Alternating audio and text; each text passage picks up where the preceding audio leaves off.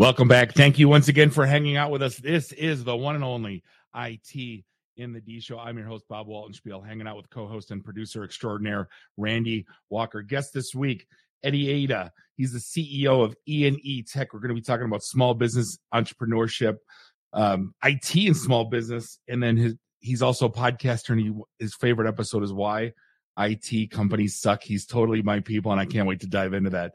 You can find us online, itinthed.com, and do us a favor, give us a like on socials, subscribe to us everywhere fine podcasts are sold. We had our first meetup of the year, and we found a new venue, Randy, and I think we found a new home. I like this place. We're at Urban Rest over on Woodward Heights in Ferndale, and it's a huge little place. They make their own beer. They make phenomenal beer. And we had a private room, which we've lacked since like the old Blackfin days. So there's no more. Are you guys with the group? Nope, we're all in the same room. So we're going to be there until they kick us out every month. So find us on meetup.com/itinity for the schedule. Third Thursday, 5:00. Be there. We'll even set up the banners again so that we're even easier to find. Just as long banners. as I remember to bring them. I like it. Eddie, how they treating you, man? You doing all right? Well, it's it's not late in the IT world, but I've changed my schedule and I wake up so early now for some reason, and it's late. Listen, if you're not checking Teams or texts or emails at 9:00 at night, you're not in IT. I got in that habit. I don't unplug. I've never unplugged, and when I'm on vacation, I'm not unplugging. So yeah, I think it's just the nature of the beast of being in this business. Yeah, it's funny you say that, because when I got married, we went on a honeymoon, and on that honeymoon, I took no technology because we were just such a baby company. And I looked at my wife and said, "This will be the last time you ever see me without my laptop, my phone, and being on it while we're on vacation." And she understood. Hopefully, we'll see, when I take an actual vacation one day. See, from a tip from someone that's been married for 20 years with the same girl for 25, when your time to do your technology or to do your stuff to keep up is when she's in the shower and getting ready. So like everything comes out, like she goes taking a shower. Okay, cool. I'm doing email. I'm cleaning out everything. I'm, setting reminders. I'm doing stuff, and then when she comes back, I'm like, cool. That way, yeah, you still get a relaxed vacation. I had that luxury, and then we had a kid. So that all changed everything. That goes away. So yeah. You did something that I've been talking about doing for 20 years and never did. You took the turn from, being, an employee to basically an employer, and started a company. Again, I'm always fascinated about it. People that, just threw it up and said, let's do this. Like, how'd you start E&E Tech? Let's go back to the early days. The origin story starts when I was literally 10 years old. The first iPhone came out, and I said, I want to develop a stylus for this phone. This is no joke. This is a real story. And at the time, there's no stylus out there, right? Because it was a touchscreen phone with your finger. It wasn't supposed to have a stylus. And I had my Uncle Ray, who was kind of into technology, not really, just a little bit. And as a 10-year-old, I said, we're going to develop this stylus, and we're going to call it R&E Tech, right? And, I'm 10 years old. Lo and behold, nothing ever came of that. But I held on to that name for such a long time that when it kind of came time for me to say, I want to do this for real, I dropped the R and I put the other E, because my first name's Eddie, starts with an E. My last name's Ida, starts with an E, and birthed E&E Tech. Funny enough, I actually incorporated the company when I was 16 years old in high school, but it sat dormant because I really knew, like, I needed to go out into the field and learn what the heck I was doing before just grabbing clients. And so through high school, I worked at my high school while I was a student, one of the only students to do that, in technology and media as well, because it's kind of blended at the time. And then went off to college for cybersecurity. Never finished college, but went to college for cybersecurity for a little bit and decided, I'm going to go get a job. And so got a job in IT at a nonprofit. Stayed there for quite some time, bounced around, left there, went to a large software company, did IT there. And then through the years, I learned a lot. I learned a ton. I learned what to do. I learned what not to do. And not just in technology, but leadership, teamwork, team building, management, all these things. And I love like people watching, right? I observed the heck out of everything. And so it was COVID, 2020, the magic year, right? Everything was going downhill. And I went back to this nonprofit where I was working for a short period of time, and they all sent us home. So I'm sitting there working from home, and the tasks became smaller and smaller, and I didn't have as much to do because obviously everyone's sitting at home and there's not a whole lot going on. one day I kind of woke up and I decided, you know what? I'm going to now make the jump, take the risk, and just do it. And mind you, I had a wife. I think at the time I had a kid on the way, and it was a little bit nerve wracking, honestly. And I don't know. I took the jump. I said, we're going to start acquiring some clients. I acquired a few clients. I got enough to like pay my bills, and that was it. And it just exploded from there. I mean, we were doing some really cool things during COVID that really helped us. We were offering free IT support for businesses who couldn't work from home, and it just took off. And so that was 2 years ago, and we've really built a good company since. I think that was everybody's fear when they jumped in, was paying that first bill when you left. Oh yeah. It's so scary. Most of the guys I knew that jumped on their own either got a 1 year severance, or they had the client before they left, or they pulled one with. But no, hats off to that, especially during COVID, man. No one knew what was going on then. I didn't. We didn't know we'd be working from home forever. I got to sit on Teams calls till the end of time. But yeah, it's a pretty crazy time. But yeah, no, you said something that made me laugh. Being a people watcher, I'm a well-known professional people watcher, and I will go to the flea market once a month just to get my fill. And I was able to hit the old Dixie Lane Flea Market in Waterford this weekend, and I feel liberated. I feel like it's me again. The place is just absolute gold. If you've never been there, you need to go. My buddy was there for like an hour and a half looking through dollar comics. It was a glorious time. That's funny.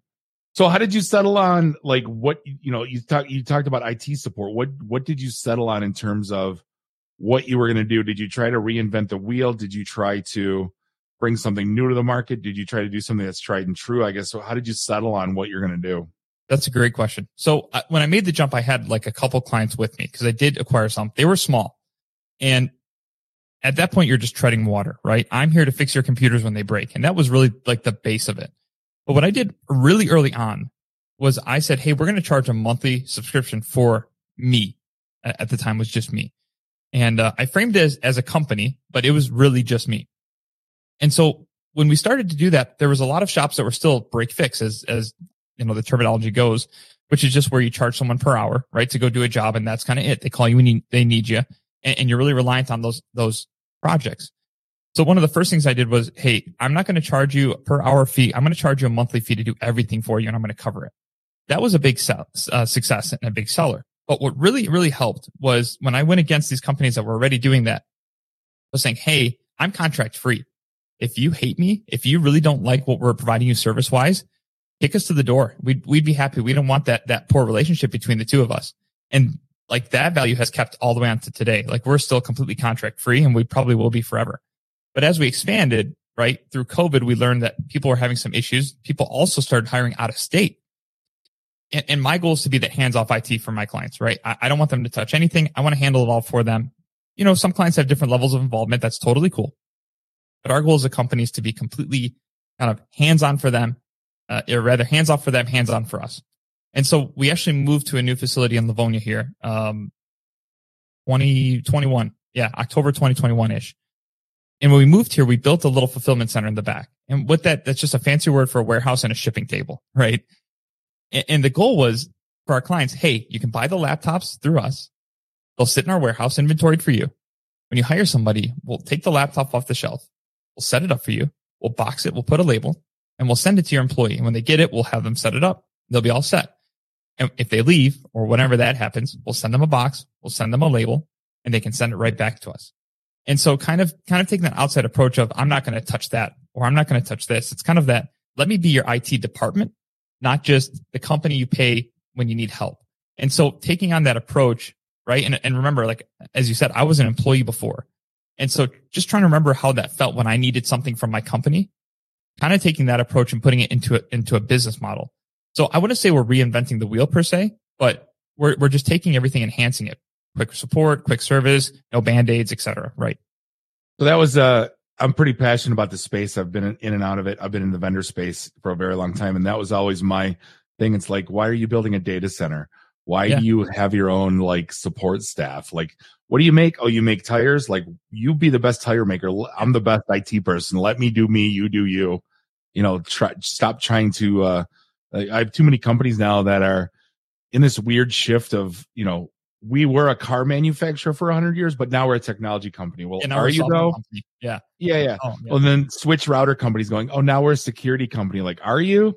And I understand the whole push with, digital transformation, but it's one thing to reinvent, I guess, what puts food on your table, right? Which is what you make or what you manufacture or what you put out there.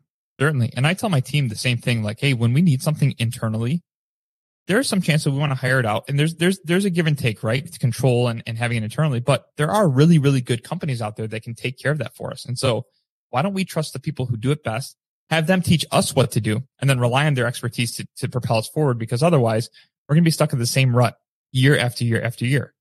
There's a reason why I didn't dig through my breaker box this weekend, and I hired an electrician to come over, and he was done in 15 minutes. And that was the best money I ever spent, because I know what would have happened if I would have went through it. But I think more people should go down that route. Landscaping, absolutely, I'm hiring it out. There's no way.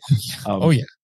So security's got to be on your mind every day, because obviously it's a thing for your clients. And I started to understand that small business, it became real for small business when they were forced to buy cyber insurance, and they were making them buy acronym products that they never heard of before.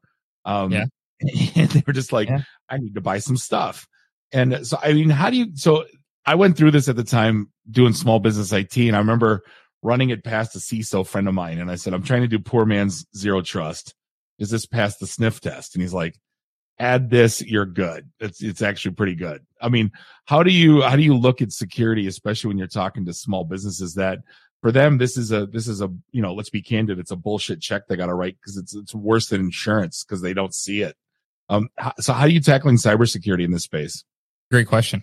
It's a multi-layered approach, right? You have different audiences here. You have businesses who want to protect their IP, intellectual property, or whatever they may have, or protect, staying online. You have businesses that are required to do it because their cyber insurance companies got smart after paying out tons of money and changed the requirements. And then you have clients who vendors require it, or vendors require maybe a compliance. And so you kind of have three buckets to play in, and each one requires something a little different. So let's start at the very beginning. Businesses who just want to protect their assets. With our basic plan, because I just feel bad not doing this, we're always going to give the antivirus, anti-malware, anti-ransomware, patch management, enforced two-factor authentication across the board, because it just feels wrong not to when it's almost no dollars spent. Then take it a next step further, right? The business wants to protect it, or they've got cyber insurance. When we crafted our cybersecurity package, this was before cyber insurance companies got smart about paying out all this money. And so what we did was we looked at the NIST standards, right? And the 5 pillars of NIST, and said, okay, what products do we need to cover the 5 pillars of NIST, which is identify, protect, detect, respond, and recover, right? Really, really easy to remember. I pulled up a chart because I can never remember it, to be honest with you. And so what do we do in this package to protect our clients? So that way they're kind of covered across the board. And so my background being in cybersecurity, little rewind here. In when I went to school, at a university, I won't mention the name, I actually breached into the cybersecurity division of that school, and actually ended up kind of helping them develop some things and all that. So I go back to being that hacker in a sense, and kind of knowing the ins and outs of how to get in. So we built this package that kind of covers it from two-factor authentication to locking down the computer to finding things that are stuck in memory that normal antivirus can't detect, network firewalls. And it's really not extremely complicated per se, but it's things that you just don't think about on a day-to-day. And what we found was, as we started implementing this for clients, that the ones that were willing to pay, because it's not cheap at all, not even to us, was that they would send us those cyber insurance forms and we'd be able to check yes on all the boxes. That wasn't intentional. I didn't say, hey, cyber insurance company, what's your list? We just built out this platform that followed the NIST, and everyone else seems to follow the NIST, obviously, because it's kind of the gold standard.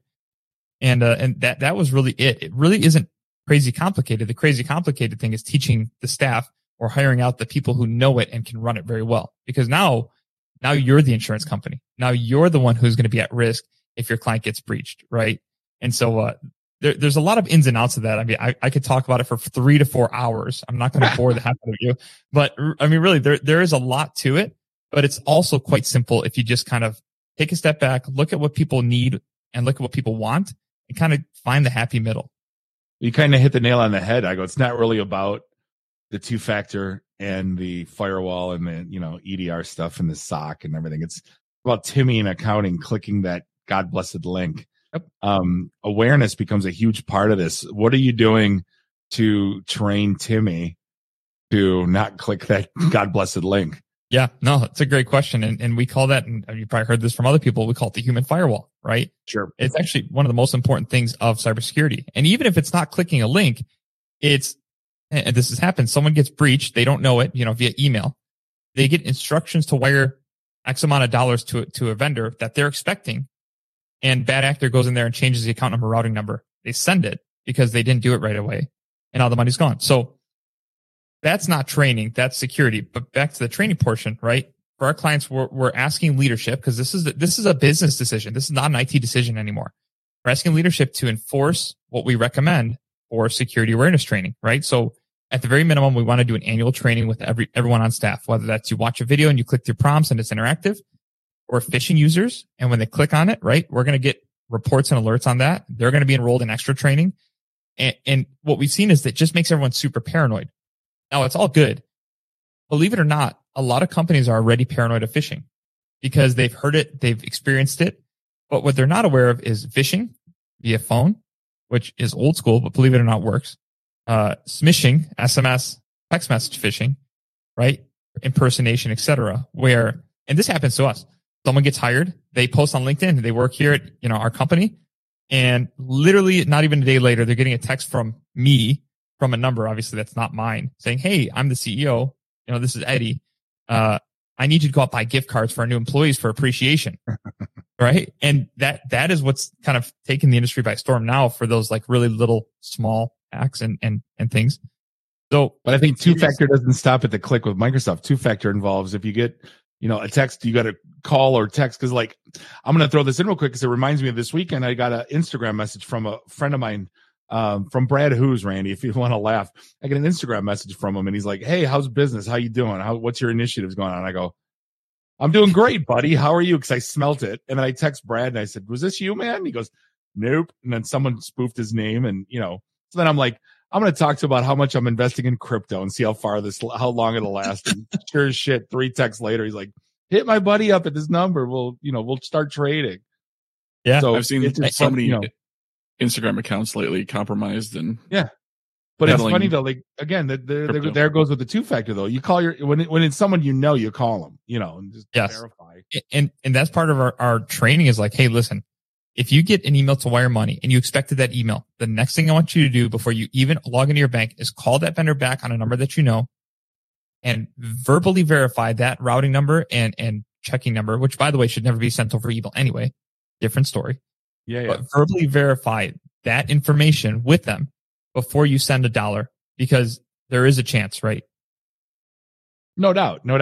And that's what I think is 90% of it is it's not even, and you can't even tell them to not click that link because everyone does it. So I said, I try to always tell people too, like, there's no link in an email that you should click. If there's something in there from Wells Fargo, go to wellsfargo.com and then log in and then see what's there. Yeah. There's nothing that there's zero that you should click. But on top of that too, Microsoft actually has a really good tool now to fake phishing attacks. They do. And that's part of their enterprise security that you have to pay obviously extra for. And sure. It's not bad, but it's not the best. But it's at least it's something. And it's funny. I've gotten kickback. I wonder if you have too, from executives that said, "I don't want my staff paranoid from their email." And I said, well, that's the wrong answer. They should be. Because when you're not, then that's when mistakes happen. I'm like, I don't understand that philosophy, but apparently it's running around like that side where they don't want the staff kind of sitting on, pins and needles. Yeah. I haven't had that. The biggest kickback I get is we still want to have control of our computers, right? Because some of the things that we implement restricts what you can do on your computer for good reason, right? Even installing applications. We want to have, we even go as far as building an approved list of applications with your company. And anything that gets installed beyond that, even if you're an administrator, doesn't even work. Because again, you click that link, you download that file, it runs that exe. I don't care if you're an administrator on the computer. It's not working unless it gets approved through our help desk, right? Or our cyber desk. If I told people what I did in the late 90s, like CISOs, they would cry between downloading LimeWire and Bonzi Buddy and AIM and what was the? Oh, it was Winamp. Yeah, WeatherBug. Because I was working in data centers. I had a 100 meg pipe going to the core router with an EC3. That's a Wrestler. The DS3 going, 3 of them going out of the building. You know what I mean? I was like bandwidth god. I'm going to take advantage of this. Yeah. But hey, jumping around real quick, what's your? I got to get your take. This is kind of off topic, but like all the layoffs going on in big tech right now, it's crazy. I'm in the enterprise space, so I talk to all the big tech companies, and they're letting go of some really, really amazing people. And I was involved in a big tech layoff 6 years ago, so I'm super empathetic about it because I know what it did to me. What's your take on what's going on out there? Did they over invest in people and they're retracting, or is this a premonition of they think a downturn in the business? No, so I don't think it's a downturn. I'm actually seeing things really level off. And so there's twofold to this. Big companies lose their passion and become money focused. And you can see that in their product, right? When the product starts to diminish, you look at what they're doing and they become super money focused. And so there's twofold to a layoff, in my opinion, in my eyes, right? During COVID, I think people overhired because I think there was tons of people who worked remotely that actually weren't working, and they were overcompensating for those times. And that's a general overization. General, whatever. I always mess that word up. You got it right. Close enough. But that's kind of the big picture thing. So I think part of it was they overhired like crazy because the craze was going on. There's not enough people. We need to keep hiring. They keep pushing HR to do more recruiting. They kept hiring. And then I think they came back to crunch the numbers when, the economy was starting to kind of take a little bit of a dive because people, inherently get scared of that stuff, right? Say, ooh, we can't, if we go down this much, we can't afford it. So then they start chopping. So I think some of it's dead weight. It's an opportunity for companies to cut people they don't like, because that happens in any crisis, no matter whether the economy is good or not. And for the people who are really good at their job, they're cutting them because they cost a lot, right? Because they are good players. They cost a lot of money, and it's an easier way to chop less people per se to cut some of those really heavy hitters.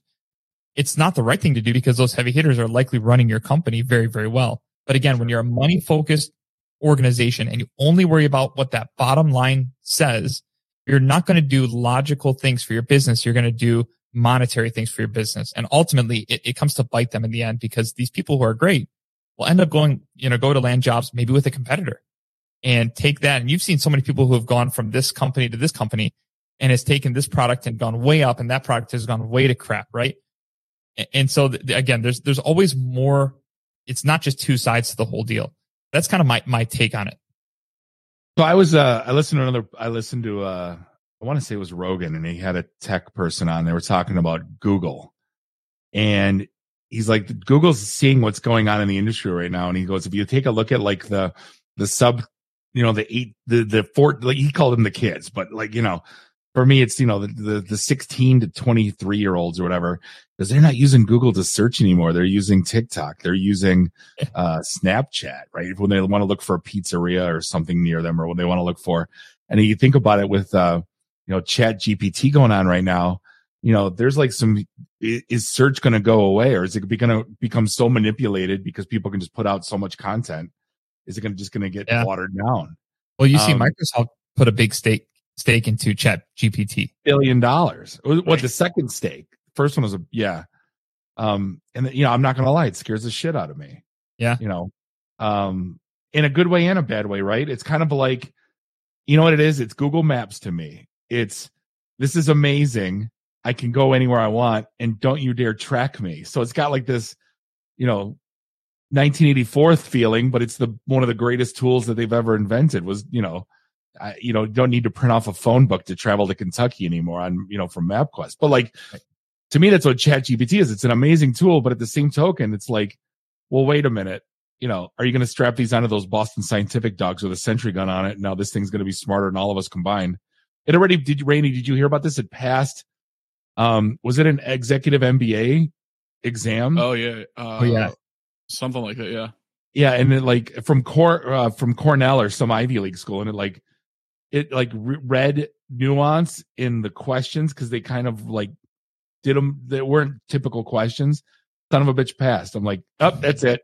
That's crazy. Skynet's starting. So, well, look at it. Let me take you a step back. What kind of company is Tesla? you know what? I'm gonna call them a car company. I know they're not. I know you're gonna say like, they're a customer data company. They're a hype company. Yeah. A what, Randy? Hype. They sell hype. Oh yeah, okay. I mean, yeah, I could see that. See, I get two answers with that question. I get they're a car company and I get they're a software company. But I think they're a data company. Yeah. Because their cars are ingesting so much data, not just externally, right? Not just the road, not just the conditions, how people drive, how people interact with their car, accidents, potential accidents. I mean, there's a slew of data that car collects every time you get in and drive it. And listen, Tesla's not the only one doing it, but that's just a great example. Everyone wants data. That's the thing. Like data, or rather knowledge was a commodity. Now data is like the thing that everybody wants. And even if you look at early ChatGPT, people were asking if you can go predictive analytics on all the car data that gets transmitted from every single car, you're the next $1 trillion industry. Like big time, right? For real. Yeah. Look at ChatGPT when they first came out. If you ask ChatGPT what 1 + 2 was, it might give you the answer 4. And then someone says, no, that's not the right answer. It's 3. And it's like, oh, my apologies. It literally learns. It's not something that was like, hey, here's an if-then statement. Here's a calculator in case someone asks you a math question. Here's a couple textbooks you can just search and find stuff. No, it's learning from input from users. And so now after that conversation, if I go on and ask it what's 1 + 2, it's going to tell me 3. But here's my question. What happens when there's a slew of disinformation, right? Did you see the one where the guy said, my wife said it's 4? Like, I don't remember what the question was. It's like, what's 1 + 2? And it said 3. And it said, well, my wife says it's 4. Yes. And the thing was kind of like, well, your wife is right. Don't get in trouble, or something like ridiculous answer. It was wonderful, like, by the way. Right. Yeah. So, I mean, it can be, skewed and modified any way that we tell it to be skewed and modified. So AI is one of those things. I agree with you. It's quite scary. But it's also quite exciting because we get to use that to our advantage. And even in the early cybersecurity days, have you heard of a company called Darktrace? Yeah, of course. So we were using Darktrace, and that was like real AI driven way back to analyze network traffic to see anomalies based on normal traffic usage. That was real AI. That was awesome. But now, I mean, you can go online to what's Midjourney's the newer one now, and you could say, hey, generate me an image of X, Y, and Z, and it just does it better than I can't draw anyway, but that was back in 2016. I worked for a user entity analytics behavior company. It was a SIM. It was the next generation SIM. Okay, and I was looking for weird, and the guy, it was fascinating. He told me the story of like Edward Snowden, and he said he badged in to an office that he's never been into before at 5 a.m. +1. If you look at it from a traditional log view SIM, and then he goes step 2. He logged into a server he never logged into. It's just a +1. Then he changed it to an admin account.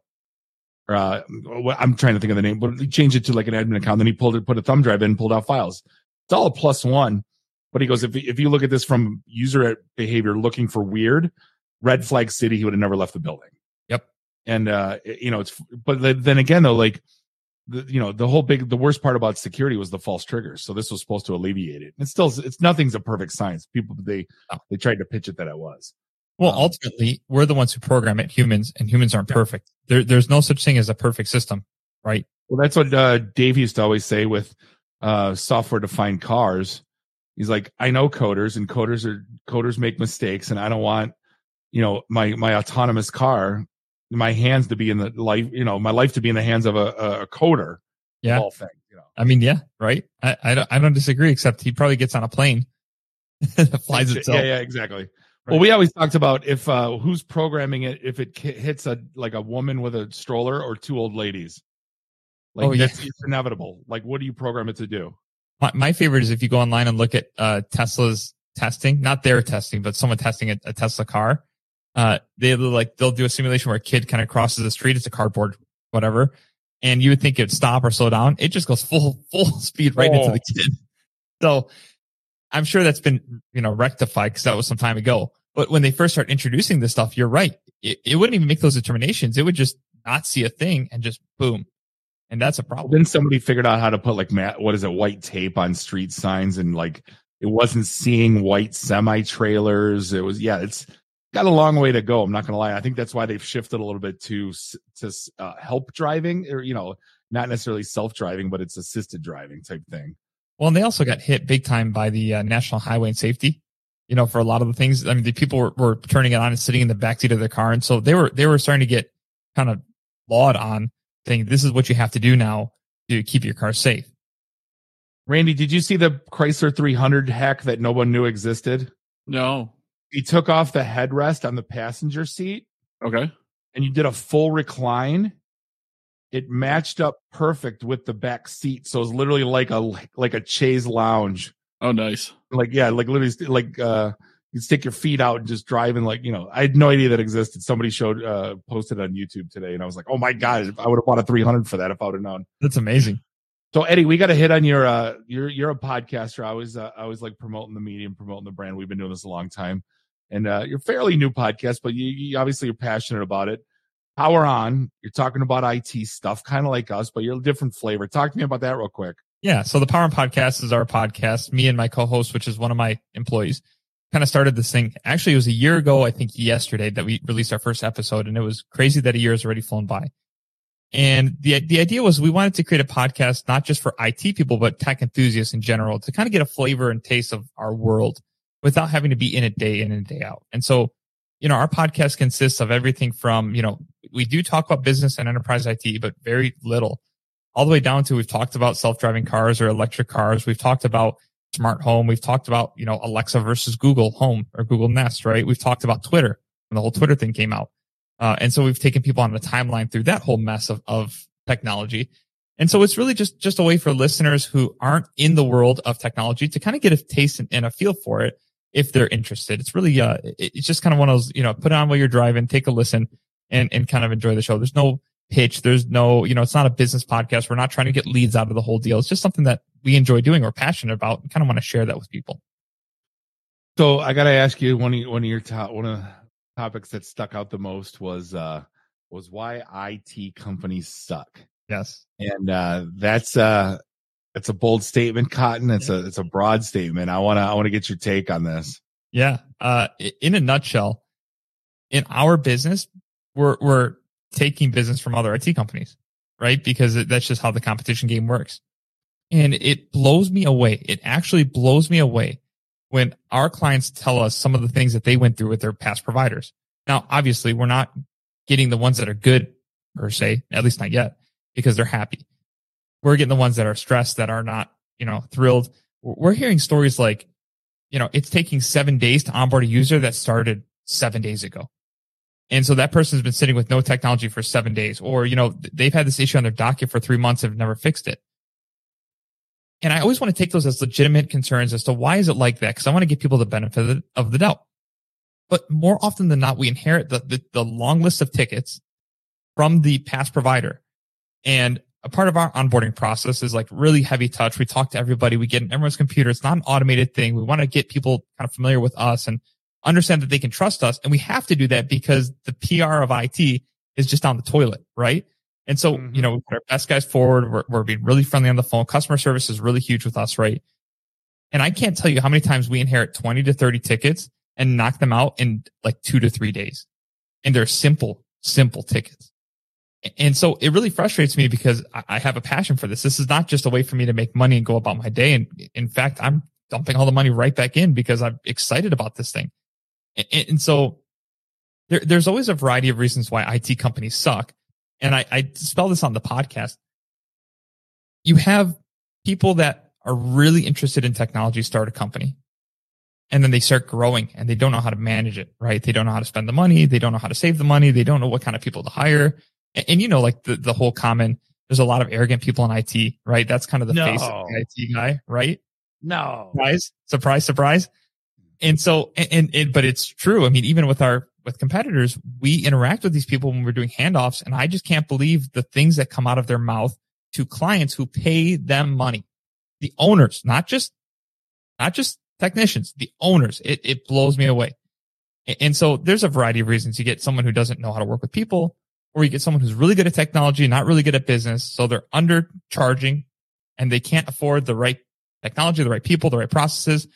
Or the thing that I hate the most is and we kind of talked about this already, they get into the business, they start seeing the dollars coming in and they're like, ooh, into my pocket. Ooh, into my pocket. Ooh, another dollar into my pocket, right? And they suffocate this baby business. And then they sit there in these consulting sessions that they pay money for. I don't know why I can't cross $1 million. It's like, well, you keep taking it all, not jumping it in. And so the last thing I'll say about this, really, unless you want to talk further, is I took a clip from that podcast and threw it on LinkedIn, threw it on Facebook. And the only thing that I wrote in the caption was, you have to water your business like you water your plants. Enough said, right? So, no, it hit home because our original blog pre-podcast was called Don't Be That Guy. And then it became an education series called How Not to Suck At. And I don't think, Randy, have we ever written How Not to Suck At being an IT company? I think that would be a good one, actually. I don't think that's something we've covered. That would be an easy write. It might be long. I'll use ChatGPT for it. I've thought about using that for blog posts, by the way. Well, I'd love for you to listen to that and kind of give me your thoughts offline about kind of what you think on my perspective of it, because it literally frustrates me to my core, because again, I love this industry. I love what we do.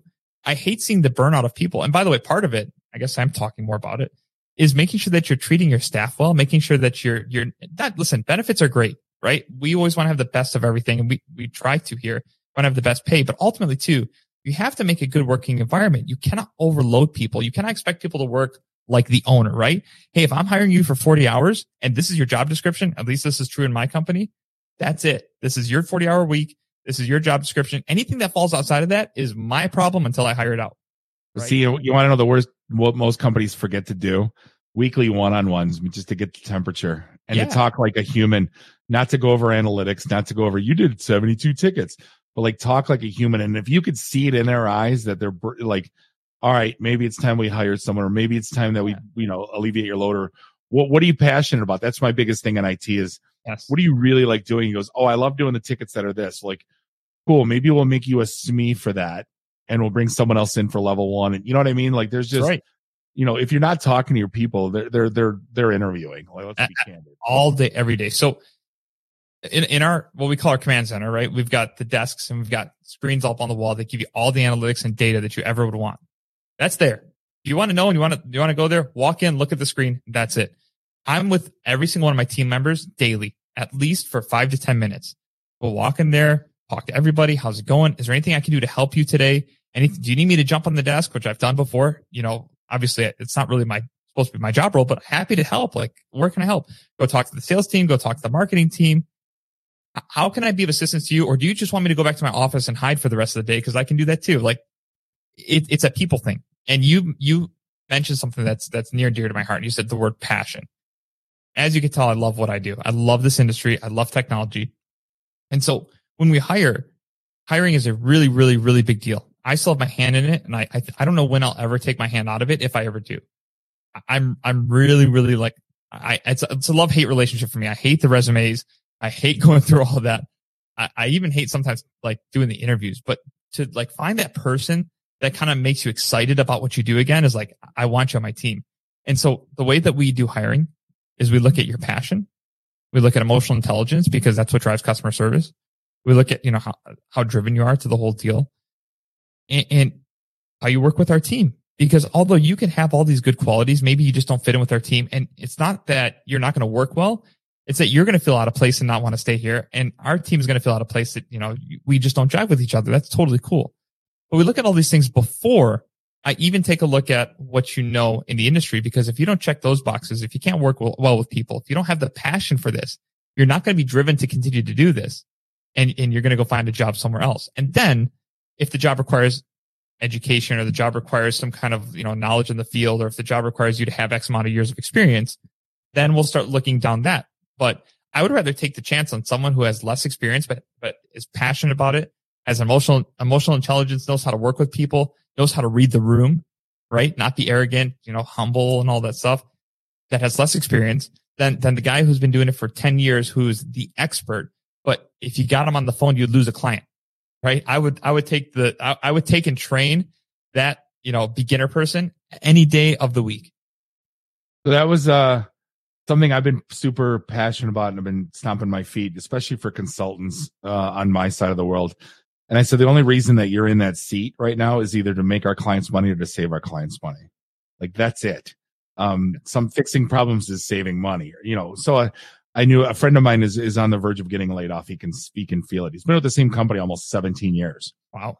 And I said, you got to look at your resume, because you said two things, but I added a third. I go, it's what do you know? What have you done? And what impact did you have in the business? He goes, shit, I never thought of it that way. I go, do you think you were there because you were a good coder? They don't care. You were there for uptime. Why is uptime? To make money. So like, granted you cost them, but they saved it by not being down. Anyway, to me, that was something that I'm like, I can't believe, that's still a question mark. Is what impact did I have in the business? I didn't think of that. So yeah. Anyway, Eddie, we're going to cut you loose, man. This is a great talk. We could probably talk for another 3-4 hours, but it's a half an hour show. So I sincerely appreciate the time. Eddie Ida, CEO, E&E Tech. We're going to put all his contact information in show notes. Really appreciate the time. I look forward to having you back sometime. Thank you, man. It was a pleasure. Love to come back anytime. Awesome. So, hey, we're going to wrap things up. Episode 453. On behalf of Bob and Randy, do us all a favor. Drink up your drinks, get your phone numbers. You don't got to go home. You just got to get the hell out of here. See you next week. Drive careful. Beat it.